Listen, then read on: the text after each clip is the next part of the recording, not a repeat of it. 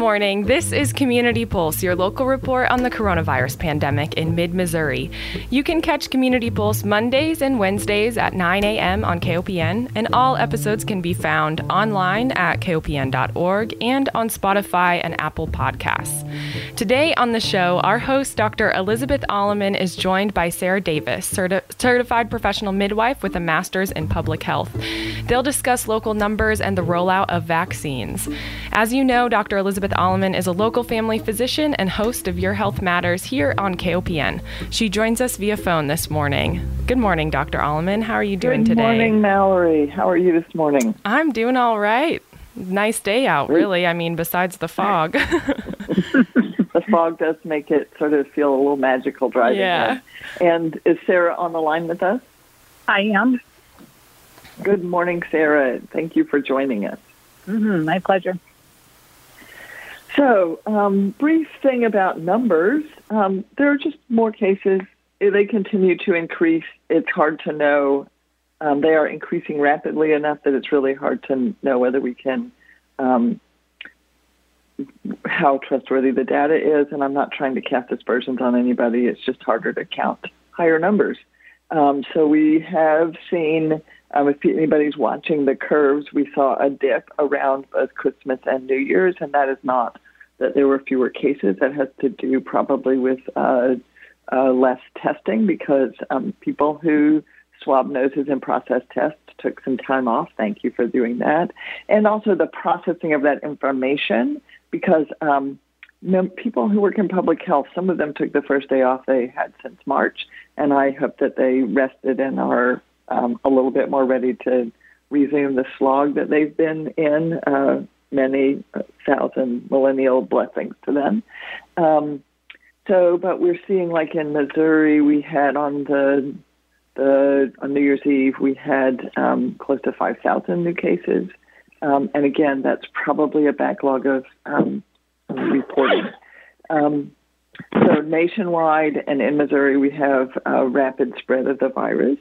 And then a metric I've been watching is vaccination rates. So about 4 million people in the United States have received one dose of a COVID-19 vaccine, which is, less than a fourth of what was promised of 20 million. But I'll have to say that I held that promise very lightly because that was a lot of vaccinations over some difficult times. And I am frustrated with the slowness and also standing in the possibility that we're going to just get better at that. So it looks like in Missouri, let's see if I can find that, 1.5% of our population has received at least one dose of a COVID-19 vaccine.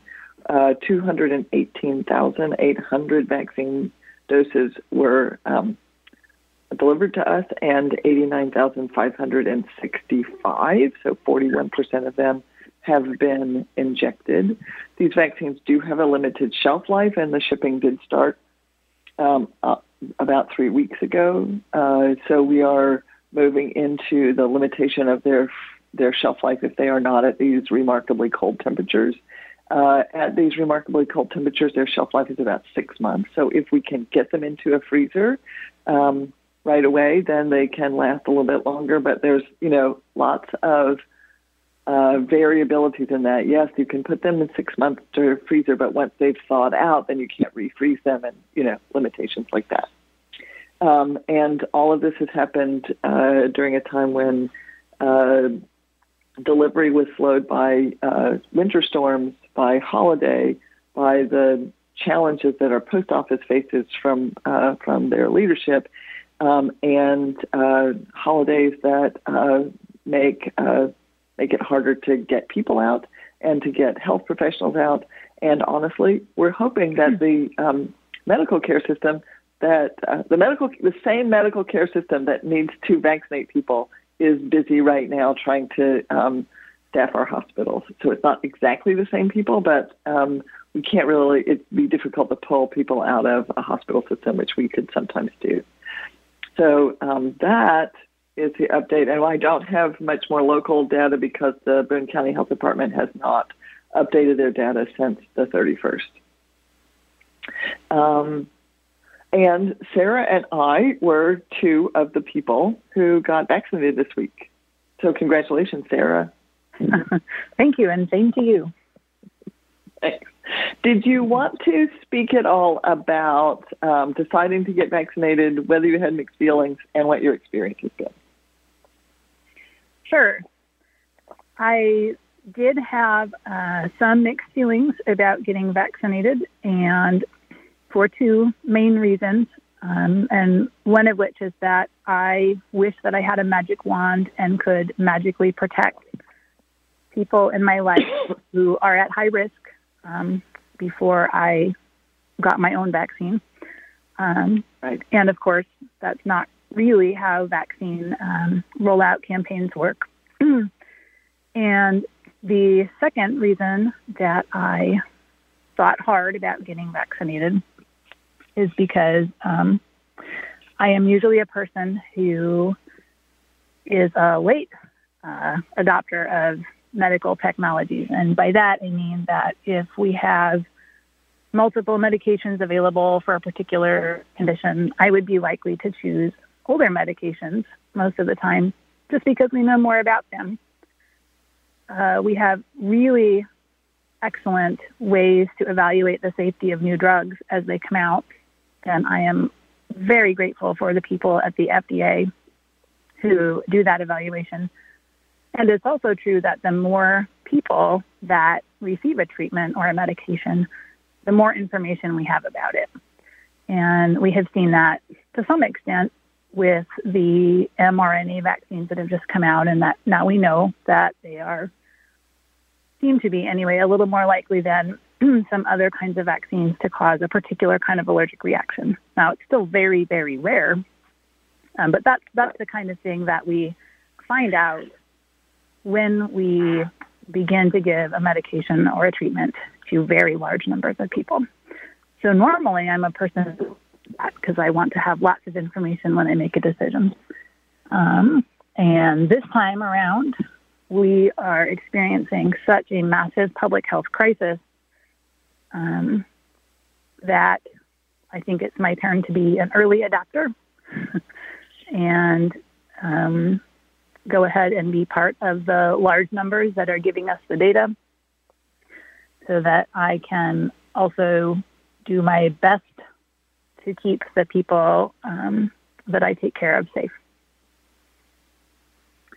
Yeah, I think that you've done a really good job of summarizing why my mixed feelings as well. As I've watched and listened to people that I care about who are medical professionals get the vaccine, I've been so excited for them, and I've also been sort of watching through my fingers, almost as if the best analogy I can have is if they were on an Apollo rocket headed to the moon. I'm so excited that they get to do exactly what they want to do, and I think it could be really powerfully transformative. And I've been around long enough to know that sometimes these things can have consequences that we had not hoped for. And so I've been kind of biting my fingernails and excited for them. So I've been doing both things, which is kind of interesting. And so when it was time for me, I was like, oh, now I get a chance to, do you want to fly to the moon? And I didn't know. So for a couple of days, I'm like, I don't know, like what? And then I just decided that if it was an option, I was going to go for it. That I, as part of saying yes to life and yes to my profession. And the frustration has been over this last year. There have been many frustrations, but one that really weighs on my heart is not really being able to lean in and take care of my patients the way I want to.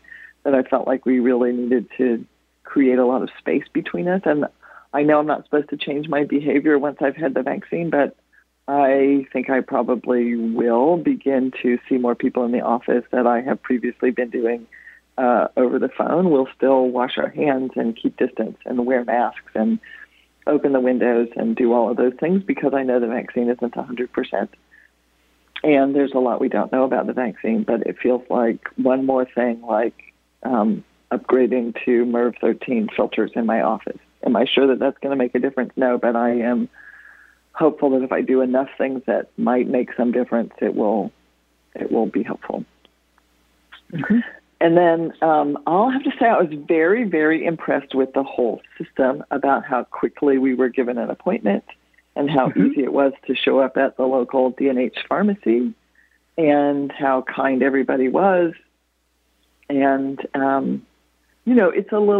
it's trying to keep social distancing between people who need to fill out complex paperwork and then get a vaccine and get their information and then sit and be observed for 15 minutes because of this risk of a allergic reaction before you just put people in cars to drive away, and keeping all those people organized, moving, and away from each other is a challenge. And I felt like they did that really well. And I think that over time they're going to do it even better. Yeah. Do you have any comments about that? Just that I am so extremely grateful to all the people that are working on the vaccine campaigns. Right. And then I'm going to say that I had an I had no sensation that I really had a vaccine until about 6 hours afterwards. And then for the next 24 hours, I had an impressively sore arm, armpit, chest wall, shoulder girdle. And then just as suddenly as it seemed to start to bother me, it went away. And I am fascinated by what that means. Like, what was my body doing while it was giving me all of that information? And I'm wondering what your response was, if you want to share that. Sure. I had sort of an achy and heavy feeling in the arm that I was vaccinated in. It started just maybe an hour or so after I was vaccinated. It wasn't particularly bothersome, but I noticed it. And then the next morning, I also woke up with a very, very sore arm. And that continued all day. And most of that night also, like, it was pretty uncomfortable while I was trying to sleep. But by the next day, so 48 hours out, my arm felt significantly better, like surprisingly so. And by the next day, I could almost not find the spot. And it was almost surprising or baffling to me because it had been so painful just recently. So it was a big response, and then it went away quickly. And I am a very curious person, and I was excited for my body to be having this clear immune reaction, because we know that that's what bodies do when they're being challenged in the way that vaccines challenge them. And I also wished that I could watch my immune system in action. You know, it was kind of fun to be part of this this big vaccine rollout. You know, and wondering what everybody's immune systems were doing and what kind of titers they had in the moment. Right. And then both of us have participated in a web-based symptom tracker for responses to the vaccine. So every day I get a text asking me to check in and tell them how I'm feeling. And it is voluntary. Nobody has to do that. You have to opt in. And it's actually, like, it takes a little bit of effort to do it. So I want there to be more of those kinds of things where we're doing more of that. And so, speaking of the value of symptom trackers, I wanted us to talk about this article that you sent to me that was lovely about another way for us to sort of talk about droplets versus aerosols. This whole thing of, is it how far away do we have to stand from each other? How small of a droplet can the virus infect people floating on? How much do we need to worry about air filters and keeping the windows open? And I'm wondering, and it's from Korea, and I'm wondering if you'd like to introduce us to that article. Well, and I think that this article is going to be linked on the KOPN Facebook page. I hope so. I can send that if it's not already there, so that other people can read it. But it has been profiled in a number of newspapers in the last month because it talks about transmission that presumably happens in a restaurant in Korea. And one of the reasons that it's such a valuable study is because there are some different community conditions that were true at the time that this particular little mini outbreak that they're writing about occurred. And they contributed to the setup basically for a really good little natural experiment. And so that's an experiment where we didn't plan it to happen, but some things happened that we were then able to study anyway. So in this case, the researchers whose names I'm sorry, are on the piece of paper that I left in the house. So Elizabeth, if you have that. I can read those. Okay, they are Korean names, and I have no experience saying Korean names. So it was Ken Song Kwon, Jim M. Park, Jung M. Park, Young Jun Park, Don Young Jung. Those are the first four. Mm-hmm. And what those researchers looked at was a case where 3 different people who had visited a restaurant were infected. And what happened was that the people in the restaurant were not sitting close to each other, and they were not at the same table. And in one case, 2 of the people overlapped for only 5 minutes while they were in the restaurant together. So what I'm getting at is the conditions aren't conditions that we usually associate with spread. So right now, the CDC's current definition of a close contact, and that would be a person that we think would be likely or more likely to be infected, is the person who spent 15 or more cumulative minutes within 6 feet of a person who is contagious, and that's within a 24-hour period. So the people in this restaurant did not experience any of those conditions. They were further apart than 6 feet. In one case, they were a little more than 20 feet apart. And again, they were not at the same table. The person who was a little over 20 feet apart from what turned out to be the person who was contagious only overlapped in the restaurant with that person for 5 minutes.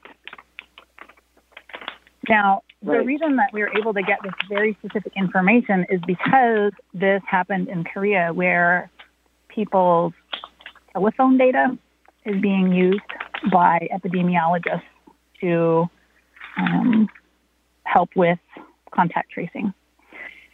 So once they realized that they had 2 new cases in a place where they had had no cases for more than 2 weeks, they looked at phone data and discovered that a person who had overlapped in the restaurant with these other 2 people, but who again were not at the same tables, did not interact with each other in any way in the restaurant. A person from another part of Korea had visited the restaurant, at the same time as these 2 people who had positive cases, and then had gone back to this other region and had a positive case. So that's kind of the basics of what happened. So again, the reason that they were able to look so closely at this case and to make some assumptions about how the infections occurred is because they had the phone data. It turns out they also had the closed-circuit television tapes that they could review so they could confirm where the people had been in the restaurant. And then the researchers went back and they measured airflow at, I think, almost 40 different places inside of the restaurant. And they had people sit in the places where people had been sitting at the time that the people who were infected were all in the restaurant together. And then they measured the airflow again to make sure that they were getting an accurate idea of where air was going.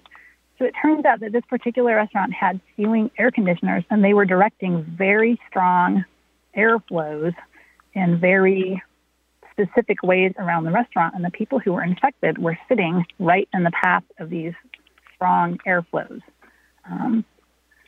And which you would kind of think, well, wouldn't that be better? Like, don't I want to be where the air is flowing quickly? Right. So this is the difference between ventilation and airflow. Right. And this is one of the really important things that is being discussed about this study. So one of the things that the researchers said is that, again, in any situation where people have been infected, it's hard to tell which direction the infection happened. And it's hard to tell that infections are linked. In this particular case, there were so few cases in the area that they could say pretty definitively that the infections were linked. They did also go ahead and analyze the samples from all three people to see that they were, in fact, genetically linked. They were so similar that they could see that they had to have been linked. But what the researchers were talking about in the discussion, and this is the important part for us to know, is that some of our ideas about how spread happens are probably not true in all of our indoor spaces. So there are a lot of indoor spaces where we don't have very good ventilation, but we do have a lot of air circulation, and that can be from heating and air conditioning, that can be from a ceiling fan, kitchen exhaust fans. There are all different kinds of reasons why you might have air moving in a particular way in the space. And that, like you said, we often think about the air movement as being a really helpful thing. But in this case, it was actually what was able to facilitate infection, even though people were sitting 20 feet apart and only in the same space for 5 minutes. Yeah, and we are not going to get storytelling like this here right now because we have such widespread community spread. We wouldn't know in any restaurant. We couldn't presume like they could that this was probably the only infected person in the restaurant. And our public health contact tracers are they don't have the reserves right now to ponder deeply a curious case of, well, we don't know how this person got it. Because right now we have more cases every day, more positive test results every day than our current county health department can call all the people. So they can call somewhere around 70 people a day, and we're running, 1.5 to twice that number every day, which means the people that they can't call get a letter or an email, and so they're just not hearing all the stories. Right. So, and even if they were hearing all the stories, the reality is that there is such widespread community spread in the United States at this time that not only could you not assume that there weren't any other COVID-positive people in the restaurant, you could also not assume that the people who became infected hadn't been exposed multiple times in many different situations. Yes. The other thing is that they have a tracking system. And do you know how their system works? If you're talking about the telephone system, they are using location data. And that is something that is available in the United States, but only in a voluntary way. So you could sign up to have your phone receive an alert if someone else who has signed up to have their phone give alert turns out to be COVID positive and you have spent a particular amount of time in proximity to that person. But in the case of this study and in the case of the rest of Korea, they are using that same tool, but on an involuntary basis for everyone all of the time as part of their contact tracing. So again, that's not a tool that we have here to use for health departments because in the United States, at this point, that would be considered an invasion of privacy. It's also an extremely effective epidemiological tool. It is, yes. So speaking of airflow being different than ventilation, do you want to talk briefly about the inflatable costume in a hospital? Sure. I think probably most of us spend a fair bit of time reading news stories about COVID-19. I know Elizabeth and I both do, and it's one of my favorite things to do is to follow up on a study and see what we can learn from it. But one of the more strange stories that I read in the last couple days, a hospital system in California where an employee who works in the emergency department wore an inflatable costume to, and, you know, intended to just be for fun. So inflatable costumes, if you have not maybe gone trick-or-treating and encountered like the inflatable T-Rexes or something like that, require a little fan, because the whole reason it looks so cool as a costume is because it's full of air. And right, and it's big and puffy, and it can be in different shapes than the person is. Yes, exactly, and it can't be sealed off because then the person inside wouldn't be able to breathe. So the point is that have fans which circulate a lot of air very quickly and in a way that the person would not circulate on their own if they were just walking around breathing. So within a relatively short period of time, like to the point that we're reading about it now, and we are fewer than 2 weeks out, I believe that 44 people were infected from an exposure that happened around that time. And they are presuming that it happened as a result of the costume, that the costume blew so much air, so much further than it would ordinarily go, that it was able to spread droplets and perhaps aerosols around an indoor environment really, really quickly and thoroughly. Right. So sadly, this employee, this health worker, bless their hearts, thought that they would spread some holiday cheer, much needed, and instead inadvertently turned out was contagious during that time and spread COVID instead, we presume. But again, we don't know how many of those 44 people had positive household members earlier in the week. Right. But in epidemiology, if we see an outbreak in a cluster, we presume that they're all related. And 44 suddenly is a remarkable number. So, right. And we also cannot guarantee that the person wearing the costume was the person who was contagious. We think that that's what happened because it makes the most sense based on what we can see. But it's possible that the fan was circulating air from other people who were contagious, or maybe there was more than one contagious person. With, again, the amount of community spread that we have right now, those are all things that could happen. Dr. Alleman, we have a really quick listener question, if you want to address it real quick. Sure, that sounds great. So going kind of back to the topic of vaccines, someone called in and was wondering, once people are vaccinated, can they still spread the virus, and should they still continue wearing a mask? We don't know, and yes, they should. So we should keep wearing masks for many reasons. One is especially for just a sense of fairness. So few people have been able to get the vaccine that for us to then wander around with T-shirts proclaiming that we've been vaccinated, so ha, ha, ha, we don't have to wear a mask. That just seems rude.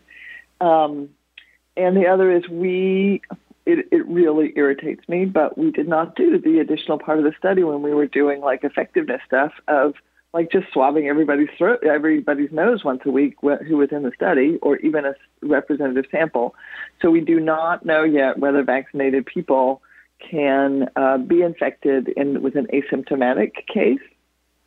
And that won't matter in 10 years. Because we don't really, once most people who want to be are vaccinated, and it's like it will matter some, but it won't matter as much as it does now, because what we're trying to do is reduce spread so that the hospital doesn't collapse.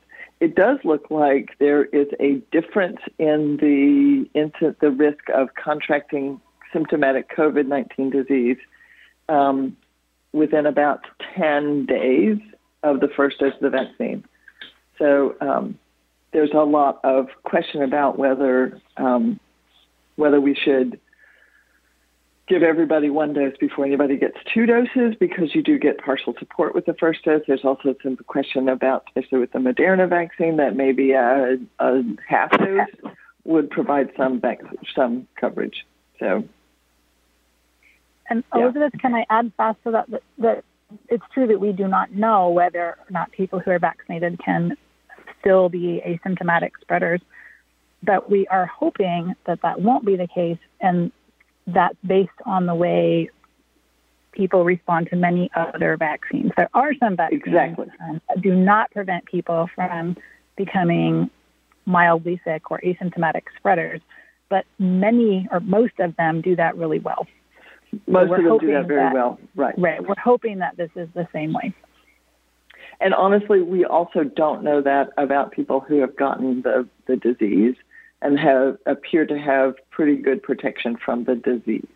That yes, you can get the disease a second time, and we have seen some people with symptomatic repeat infections, but that is very rare. Most people are not getting it a second time, and we have not really tested for asymptomatic repeat symptoms.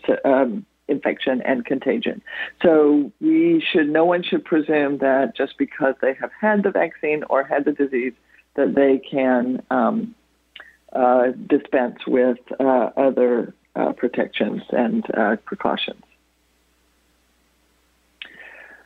So Sarah and I had some other things that we wanted to talk about, but we have finished the half hour. Thank you so much, Mallory. Thank you for everybody who tuned in. Happy New Year. So excited for the new year. We are not done with this slog yet, so wear your mask, wash your hands, keep your distance, take your vitamin D. And I do want to add one more thing. If you are a healthcare provider in Boone County with direct patient care and you would like to sign up for a vaccine, please get in touch with me either through Facebook, through the station, call my office 443-7070, or email me at elizabeth@dralleman.com, and we will pass on the information that we received from the health department. Please do not call the health department. Please do not call D&H Drugstore.